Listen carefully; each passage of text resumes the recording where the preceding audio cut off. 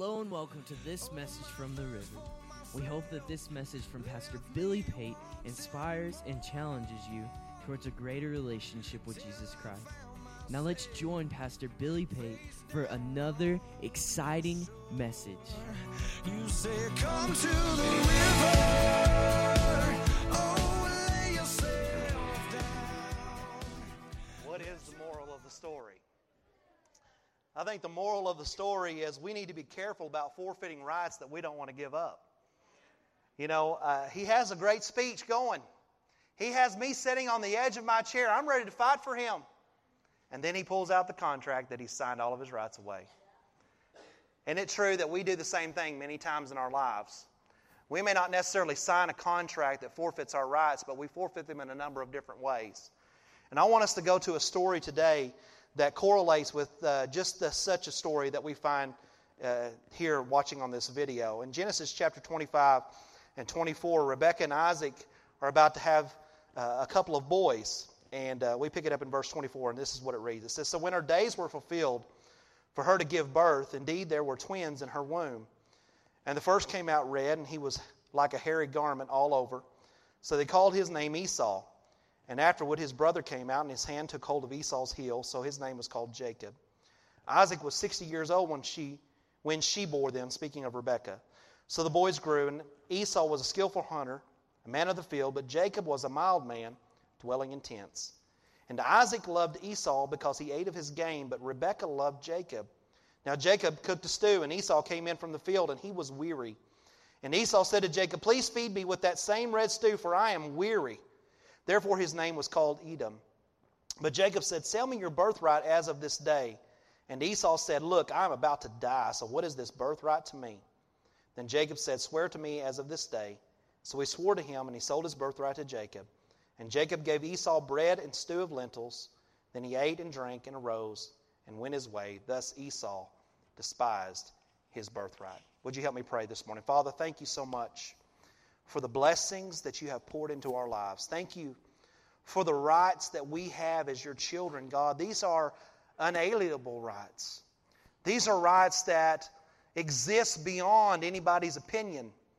Father, and we so many times, although no one can take them from us, we forfeit them, we give them up, we release them into the hands of the very enemy that's trying to rob from us, Lord. He's come to kill, steal, and destroy, but you've come that we may have life and have it to the full.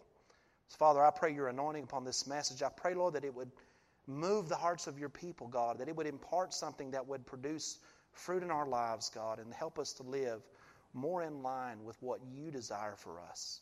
We ask these things in Jesus' name. Amen.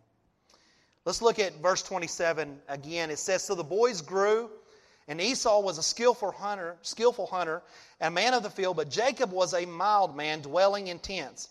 And Isaac loved Esau because he ate of his game, but Rebekah loved Jacob." You have the story of two brothers here. One of them is this adventurous, wild man who goes out and he's hunting. He's always trapping. He's always doing these different things. He's bringing back food to his father. He is a man after his father's own heart. And you have this other brother who's more of a mild man. He's not a wild man, he's a mild man. He's sitting at home, he's dwelling with tents. Instead of out hunting, he's knitting little booties. Instead of sharpening his axe, he's helping Mama cook some stew. He's doing those kinds of things. You have this huge gap between these two boys. Even though they're twins, they are totally different people. Esau's a daddy's boy, and Jacob is a mama's boy. Sibling rivalry is alive and well in the home of Isaac between these two brothers. They're just different people. They don't jive. They don't necessarily connect. There's just a lot of differences between them. They may have been identical in the sense of the way their faces looked, but they were much different in the way that they lived life and enjoyed life, and certainly different in the way that they lived. It's clear that there is tension already between Esau and Jacob. The fact that there is tension really doesn't matter. And why is that? You know, why is it that even though there's tension and all this stuff going on in the home, it really doesn't affect a lot as far as Esau's life is concerned? You understand today that not everybody has to like everything that you do. Some of you don't believe that. Some of you struggle with such needs of affirmation and approval from everyone that you can't even fathom what I just said to you. But not everybody has to like what you do. Esau is already firstborn. He already sits in a place of prominence in his home. It does not matter if Jacob likes him or not. Now, it's his brother, and obviously we want to get along with our family. Some of us do. Some of you may have some family that you think, but it doesn't really matter that there's tension in the home. Why? Because here's the first point I want to make to you. Because the father already favors you. Esau already carried with him the favor of the father. The Bible tells us that the father loved him because he ate of his game. He would go out and hunt. He would get a deer. He would get some wild hog, and he would bring it home. He would cook it up for his dad, and his dad loved that about him. He loved to hear the story of how he was able to bring down this game. He loved to hear the story of how he came within an inch of losing his life, but somehow he was able to survive the situation and come back as a victor, carrying with him the spoils of his adventure. His father loved that about him, and he carried all this favor with the father. When you think about the story of Isaac and Jacob, we always see it in the sense that God's providential goals and God's providential plan ultimately played out, and that is true, and you can't negate that. You can't push that aside. But the fact is, it's a tragic story. It's a tragedy. Because Esau was already in the right place. He already carried with him the father's favor in his life. And because of a moment of weakness, he decided to forfeit it and give it away. In a moment of weakness, he decided that the father's favor wasn't as important as something he wanted in a moment of weakness and weariness. And he gives it up. I want you to understand something this morning. That you don't have to work to gain the favor of your Father. You don't have to do anything to get God's approval in your life because God loves you just like you are. You're already placed in a place of stature with Him. You already sit in a place of prominence with Him. You already carry with you His approval and His affirmation and His favor upon your life. You already have it, and you don't have to do anything to gain it. You have to do something, however, not to lose it. In the sense of so many times we forfeit the things that God has already given us. We need to understand that God is on your side. God is on our side. He wants the best for you, and He's working to get you the very best. Verse 28, Isaac loved Esau because he ate of his game. He loved Esau because of the offering his daring and adventure produced. He loved Esau, let me say it again, because of the offering that his daring and his adventure produced. Do you know that God loves you because of the daring and adventure of your life, what it produces for Him? He loves you because He sees your life played out before Him. And when you make those right choices and you do the things that really speak of your devotion to Him, He is moved by that and He loves that. And that is your living sacrifice that you offer to your Lord. Esau is out there. He's taking risks. He's living on the edge. He's bringing an offering to his father as a result of that. Jacob is living in the safety of his tents. Esau's out on the edge. He's out in the wilderness. He's living life to the full. He's embracing everything that's before him. He's not confined to a certain set of boundaries and limitations.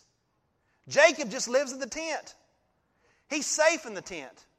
There's no risk involved in living in the tent. He's got a number of people around him that will protect him. He's got everything that he has need of right there at his disposal. But Esau's out there and he's taking some risk. He's living on the edge. He's doing some things that are different. God wants us to be a people that will take some risks from time to time. God wants us to be a people that will go out and go after some things that are out there for us. Something that requires us to rely and trust in Him. He doesn't want us to live in just tents and dwell in the safety of our tents and only see ourselves in light of what we can make ourselves comfortable with. This whole book that we've been reading, The Circle Maker, has moved us in so many ways. And one of the things that just has been an undercurring theme throughout the entire book is that we have to be willing to take some risks and trust in God to do something great. Big moves move God. Big moves move the heart of our God and stir Him. And He wants to see us in a place where we must rely completely on Him. Place yourself in the text for a moment. You know, I think it's so critical when you're studying the Word of God that you gain the skill and the ability to place yourself in the text and build the context around your life and where you're at. You are Esau in the text. You already have the favor of God, but you have an enemy who is Jacob, and he's looking for every way that he can steal from you and take the things that are rightfully yours. You have certain rights as a child of God. You have certain things that God has promised you. Among them are life. I want you to have life and have it to the full. Liberty. He don't want you to be entangled again with sin. And happiness, joy. These are things that are promised to you. These are things that are your rights as His child. But the enemy is setting over to the side, and he's looking for every way that he can get you to forfeit those things that are rightfully yours. Put yourself in the text. You already carry with you the favor of the Father, and He wants to see you pursuing the things that you desire. Because it's in the pursuit that we are able to offer Him a sacrifice of praise. It's in the pursuit of life. It's in the pursuit of Him. It's in the pursuit of the things that He has placed in our hearts. It's in that pursuit that God is stirred, and it's in that pursuit that we are able to offer Him a sacrifice of praise. It's not in the standing still. It's not in the lack of development. It's not in the lack of growth. It's not in just remaining status quo, but it's in offering Him your life in the pursuit. The way you handle adversarial situations, the way that you deal with circumstances, the way you face a difficulty in your life. These things have the opportunity of presenting to your God an offering and a sacrifice of praise. Your enemy is always looking for ways to undermine that process and steal from you what is rightfully yours. But here's what I want you to know. If the Father already favors us, if we already have favor of the Father resting on us, our only job is not to allow the enemy to come in and entice us to do something that will forfeit the favor we are living with. And I want you to know today that he is a master of this very tactic. He is a master at selling you a bill of goods that have no value. He is a master at getting you to trade with him things that have priceless value and priceless worth for things that are fleeting and worthless and end up being nothing but destruction and despair. He has a way of painting a picture. He is the best used car salesman that ever lived on the planet, in the universe. He can sell you a lemon and make you like it. And if you're not conscious of that, and you're not leery of him, and you're not on guard and watching that, you'll find yourself buying a bill of goods that has no value and no worth to you. Let's read on. Verse 29. Now Jacob cooked a stew, and Esau came in from the field, and he was weary. And Esau said to Jacob, "Please feed me with that same red stew, for I am weary." Therefore his name was called Edom. But Jacob said, "Sell me your birthright as of this day." And Esau said, "Look, I am about to die, so what is this birthright to me?" He comes in, he's hungry, he's been out in the field. Obviously this was an unsuccessful trip in the wilderness. He's not gotten any game, he's hungry. He struggles into home. He's tired. He's been out there doing what he's doing, and it's not worked out. And so now he comes home, and he is starving to death. And here Jacob is, already set up. He's got hot stew in the bowl. And he's just primed and ready. The enemy is so good at catching you in moments of weakness. He'll have the pot of stew ready and popping hot for you when you come in from your weary day's pursuits. He waits. He never entices you when you come back off a victory. He doesn't ask Esau to forfeit his birthright when he's come back with a big old elk. He doesn't ask him to forfeit his birthright when he comes back full and excited about an adventure that he's taken. He comes and he waits till he's falling on the brink of failure, when he's at his moment of despair, and he's got it all set up for you. And he says, "Hey, all you got to do is just come in and have a bowl of soup. That's all I'm asking. He's very good at enticing us and pulling us away. He asked Esau, give me your birthright for this bowl of soup. What is the birthright? For those of you who may not know, just let me explain that for just a moment. The birthright is the portion of the inheritance that was Esau's that he was privileged to receive as the firstborn son.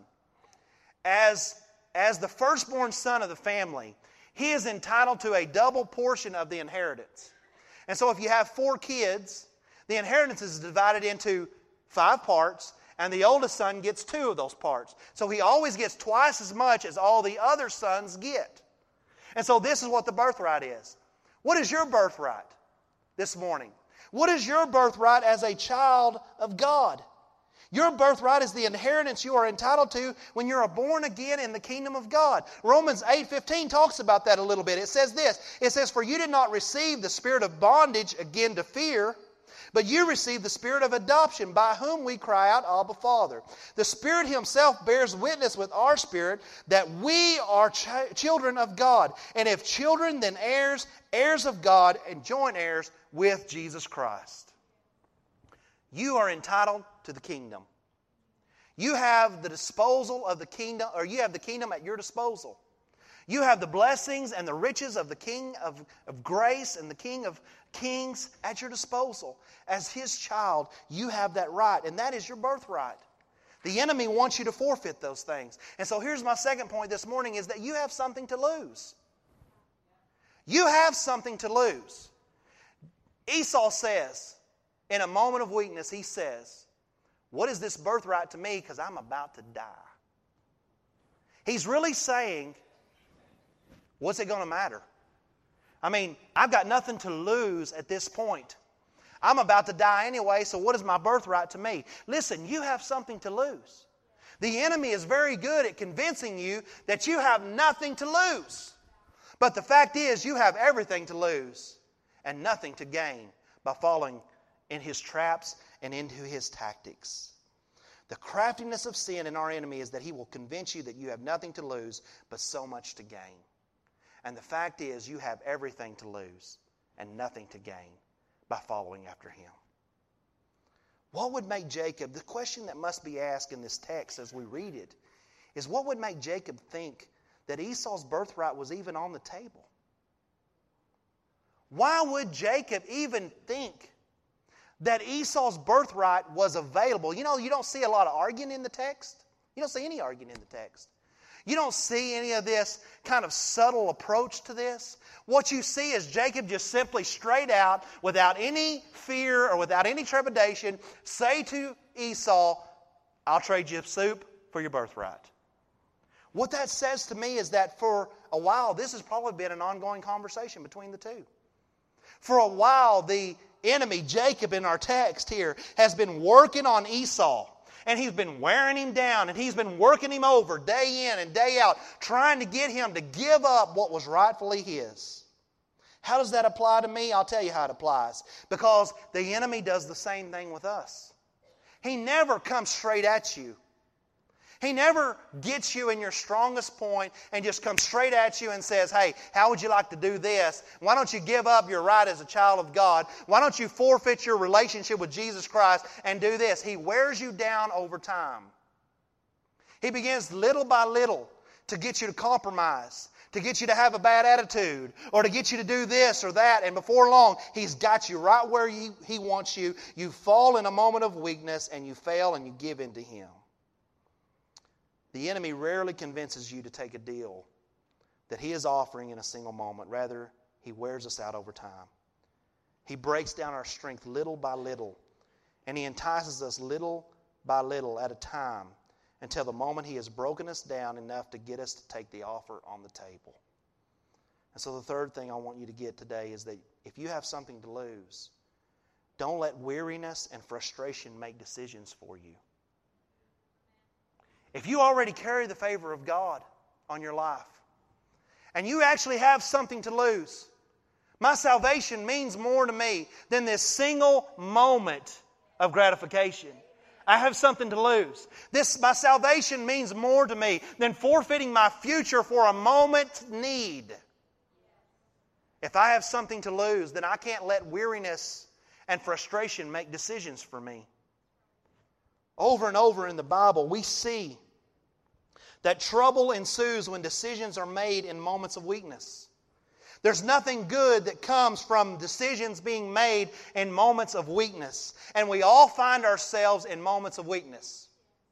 There's not a person in this place that doesn't find yourself in a moment where you are weak and you are vulnerable and you are an easy target for the enemy. And it's in those moments we need to recognize that and guard ourselves. Guard ourselves. Surround us with the presence of God. Put people around us that can help us and strengthen us and guard us. Genesis 25 and 29, Esau came in from the field. He was weary, the Bible tells us. He's tired from his journey. He's tired from his brothers' constant badgering. And this is the perfect opportunity for Jacob to get what he wants.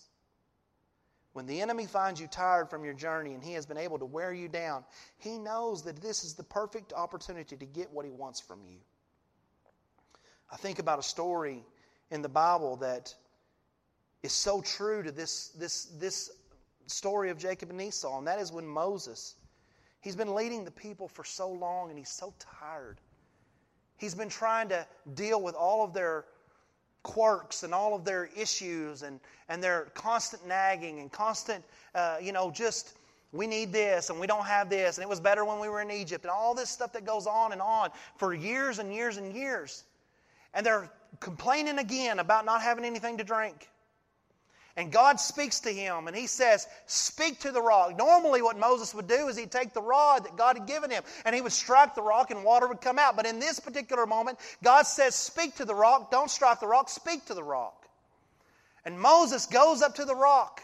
And he has this weight of all these people's nagging and complaining and griping and being displeased, and all this frustration is just weighing on his back. And instead of doing what God tells him to do, he takes that rod and he strikes that rock out of anger. And in that moment, what does he do? Yeah, he may feel a little bit better about his frustration. But God says to him, because you struck the rock and you did not speak to the rock, you're not going into the promised land.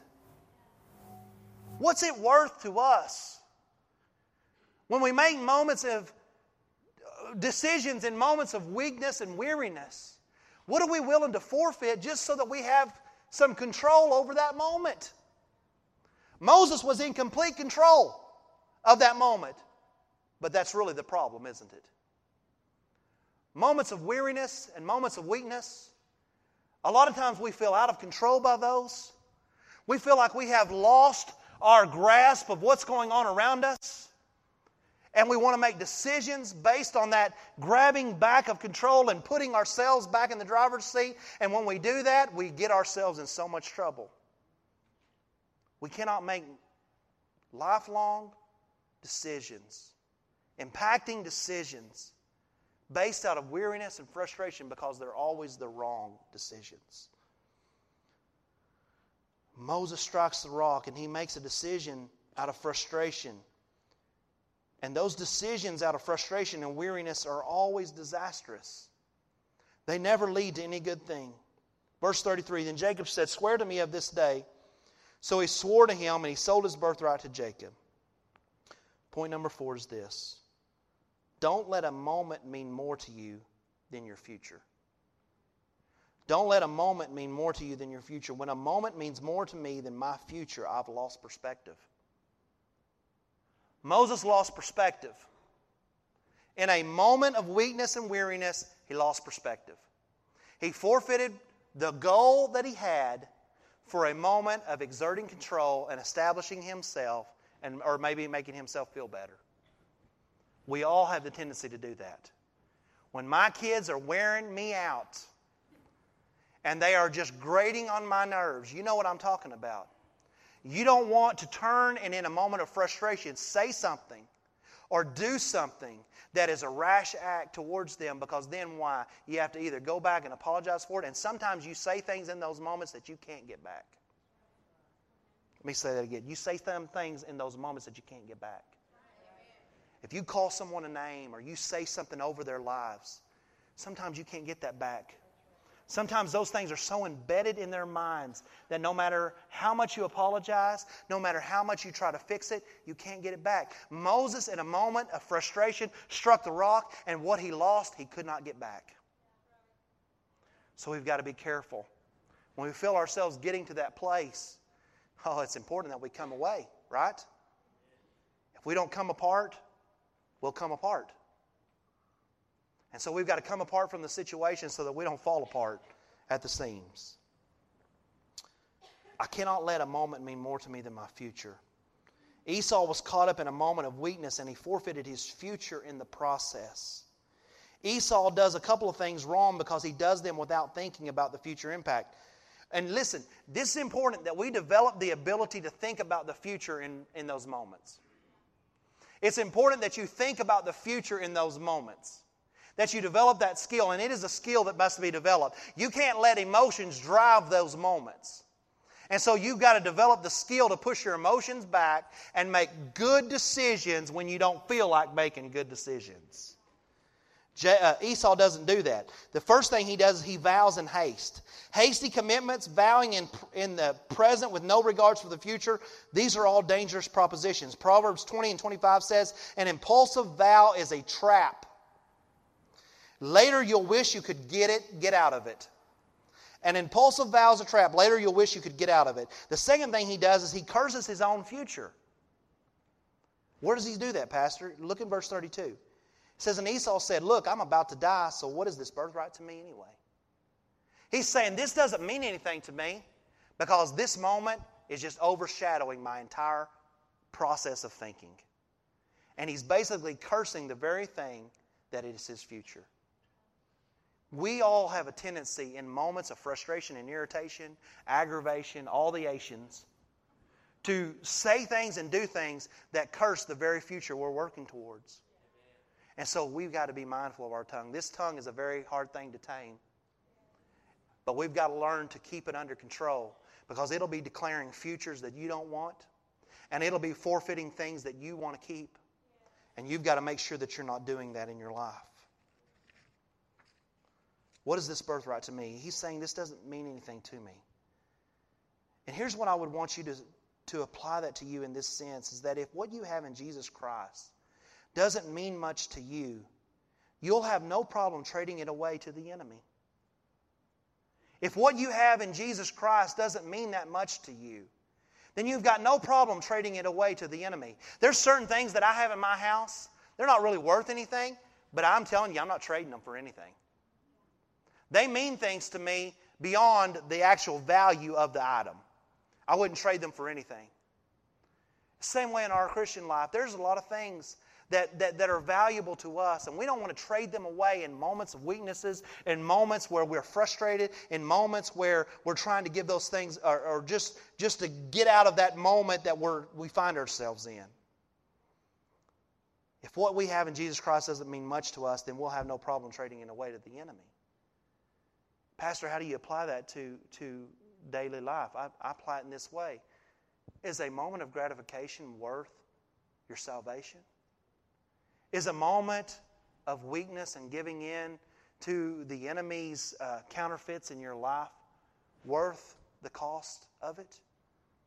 Is giving in to sin and giving in to my wants and desires worth what it actually costs me as far as my future and my eternity is concerned? Or do I need to put myself in the right perspective and see this moment is just fleeting? It's not going to last. And I'm not going to make a decision that impacts my future based on a moment of weakness. Sin is only fun for a season. Hebrews 11:25 says and speaks of enjoying the passing pleasures of sin. These things are only fun for a season of time. Now, I will say to you, and I will admit to you, even as a pastor, that they are fun for a season of time. You can get enjoyment out of sin, but it's only for a season of time. There's coming a day when the consequences of that sin will overtake the pleasures of that sin, and you'll find that it wasn't worth what you gave. It wasn't worth what you spent. It wasn't worth what it cost. But I will tell you today, without a shadow of a doubt also, that whatever you sacrifice for the Lord will always be worth it in the end. What you give up for Him will always be worth it in the end. You're not giving Him something that He doesn't turn around and bless you with something better in return with. But the enemy always does that. He'll make you believe that what He's given you is worth more when in fact it never is. So let me ask you this question today. What is a bowl of soup going for these days? What is a bowl of soup going for these days? How much would you give for a bowl of soup this morning? We look at this story and we think, what? None of you would say this because you're holy, but I'm just going to say this. We look at that story and we think, what an idiot. Here he is coming in. He's got his whole household there. I know there had to be some crackers in the pantry. I know there had to be something else in the house. And in a moment of frustration, he sees this stew and the smell and the aroma overtakes him. And he forfeits his future for what? A bowl of soup. And it's a bowl of lentils. You know what lentils are? They're peas. Most people don't even like peas. And here Jacob is, he's selling it for a bowl of soup. So how much is a bowl of soup worth to you? How much are you willing to pay for a bowl of soup in your life? Genesis 25 and 34 as I close. And Jacob gave Esau bread and stew of lentils. Then he ate and drank and arose and went his way. Thus Esau despised his birthright. Make sure that what you give up is worth what you're gaining. Make sure that what you're giving up in your life is worth what you're gaining. When it comes to Christ, whatever you give up for Him, He gives you something better in return. We know that's a fact. But with the enemy, what you give up for him will always end in his favor. The deal always ends in his favor. It never ends in your favor. Verse 34 goes on to say that Esau ate and drank and arose and went his way. Thus Esau despised his birthright. What is the feeling after the moment passes? In the moment, it's not too bad, pretty good. The moment, we're consumed by it. And that's where that whole thought line comes in, that it's fun for a season. But let me ask you, what happens after the moment passes? After Esau's belly was full, after he had quenched his thirst, and after he was satisfied from his weariness and his hunger and his moment of weakness, what feelings ensued following that moment? It says that he despised his birthright. I think really what that's saying to us is that he probably regretted his decision. He probably regretted what he had forfeited. Because when consciousness settles in, when perspective finally comes, and you realize that you've just traded two parts of your inheritance, the double portion inheritance, your future as the future patriarch of the family, for what? A bowl of soup. You feel some regret from that. And I'll say to you that when the feeling passes and the moment passes, and you arise and you go on your way, that if you have traded for something that is meaningless, then you're going to find yourself being chased down by moments of regret, feelings of regret, and wishing you had done things differently. Would you stand with me today as Jennifer comes and begins to play? Here's what I want you to know today, is that the Father favors you, and because of it, you have something to lose. So don't let weariness and frustration make decisions for you and cause you to forfeit your future in moments of weaknesses. With every head bowed and every eye closed across this place, I'm going to ask our altar workers to come. Be prepared to pray for those that come. Let me just ask you today, are you weary and worn? Are you frustrated? Are you tired? You feel like the enemy has wore you down in some areas of your life? And you can feel yourself just hanging by a thread. And you know that if you get caught in the wrong moment, you could really forfeit some things. Just going to be transparent with you this morning. Sometimes, as a pastor, you get tired of dealing with the day-to-day stuff, and you get worn. And I know when I get to that place that in a moment I could really forfeit some things. We all do the same things in our lives, with our kids, with our marriage, with our job, with our daily walk with Jesus. Don't forfeit it in a moment of weakness because you're tired or frustrated or aggravated. Gain perspective. Let the joy of the Lord be your strength. It's your right. Are you guilty of letting the enemy talk you out of the blessings and the rights you have as his child? If that's you, would you just come and find someone to pray with you in the altars today? We hope you have enjoyed and been encouraged by this message. We would love for you to join us at the River on Sunday mornings at 9:45 for Sunday school and at 10:30 for morning worship. We also provide our midweek service for all ages on Wednesdays at 7 p.m. If you would like to support the various ministries at the River, please go to our giving tab. We would love for you to visit us at 1110 South Preston Street in Burke Burnett, Texas. And as always, we encourage you to come experience life with us at the River. Till I found myself face down on your shore. You said, come to the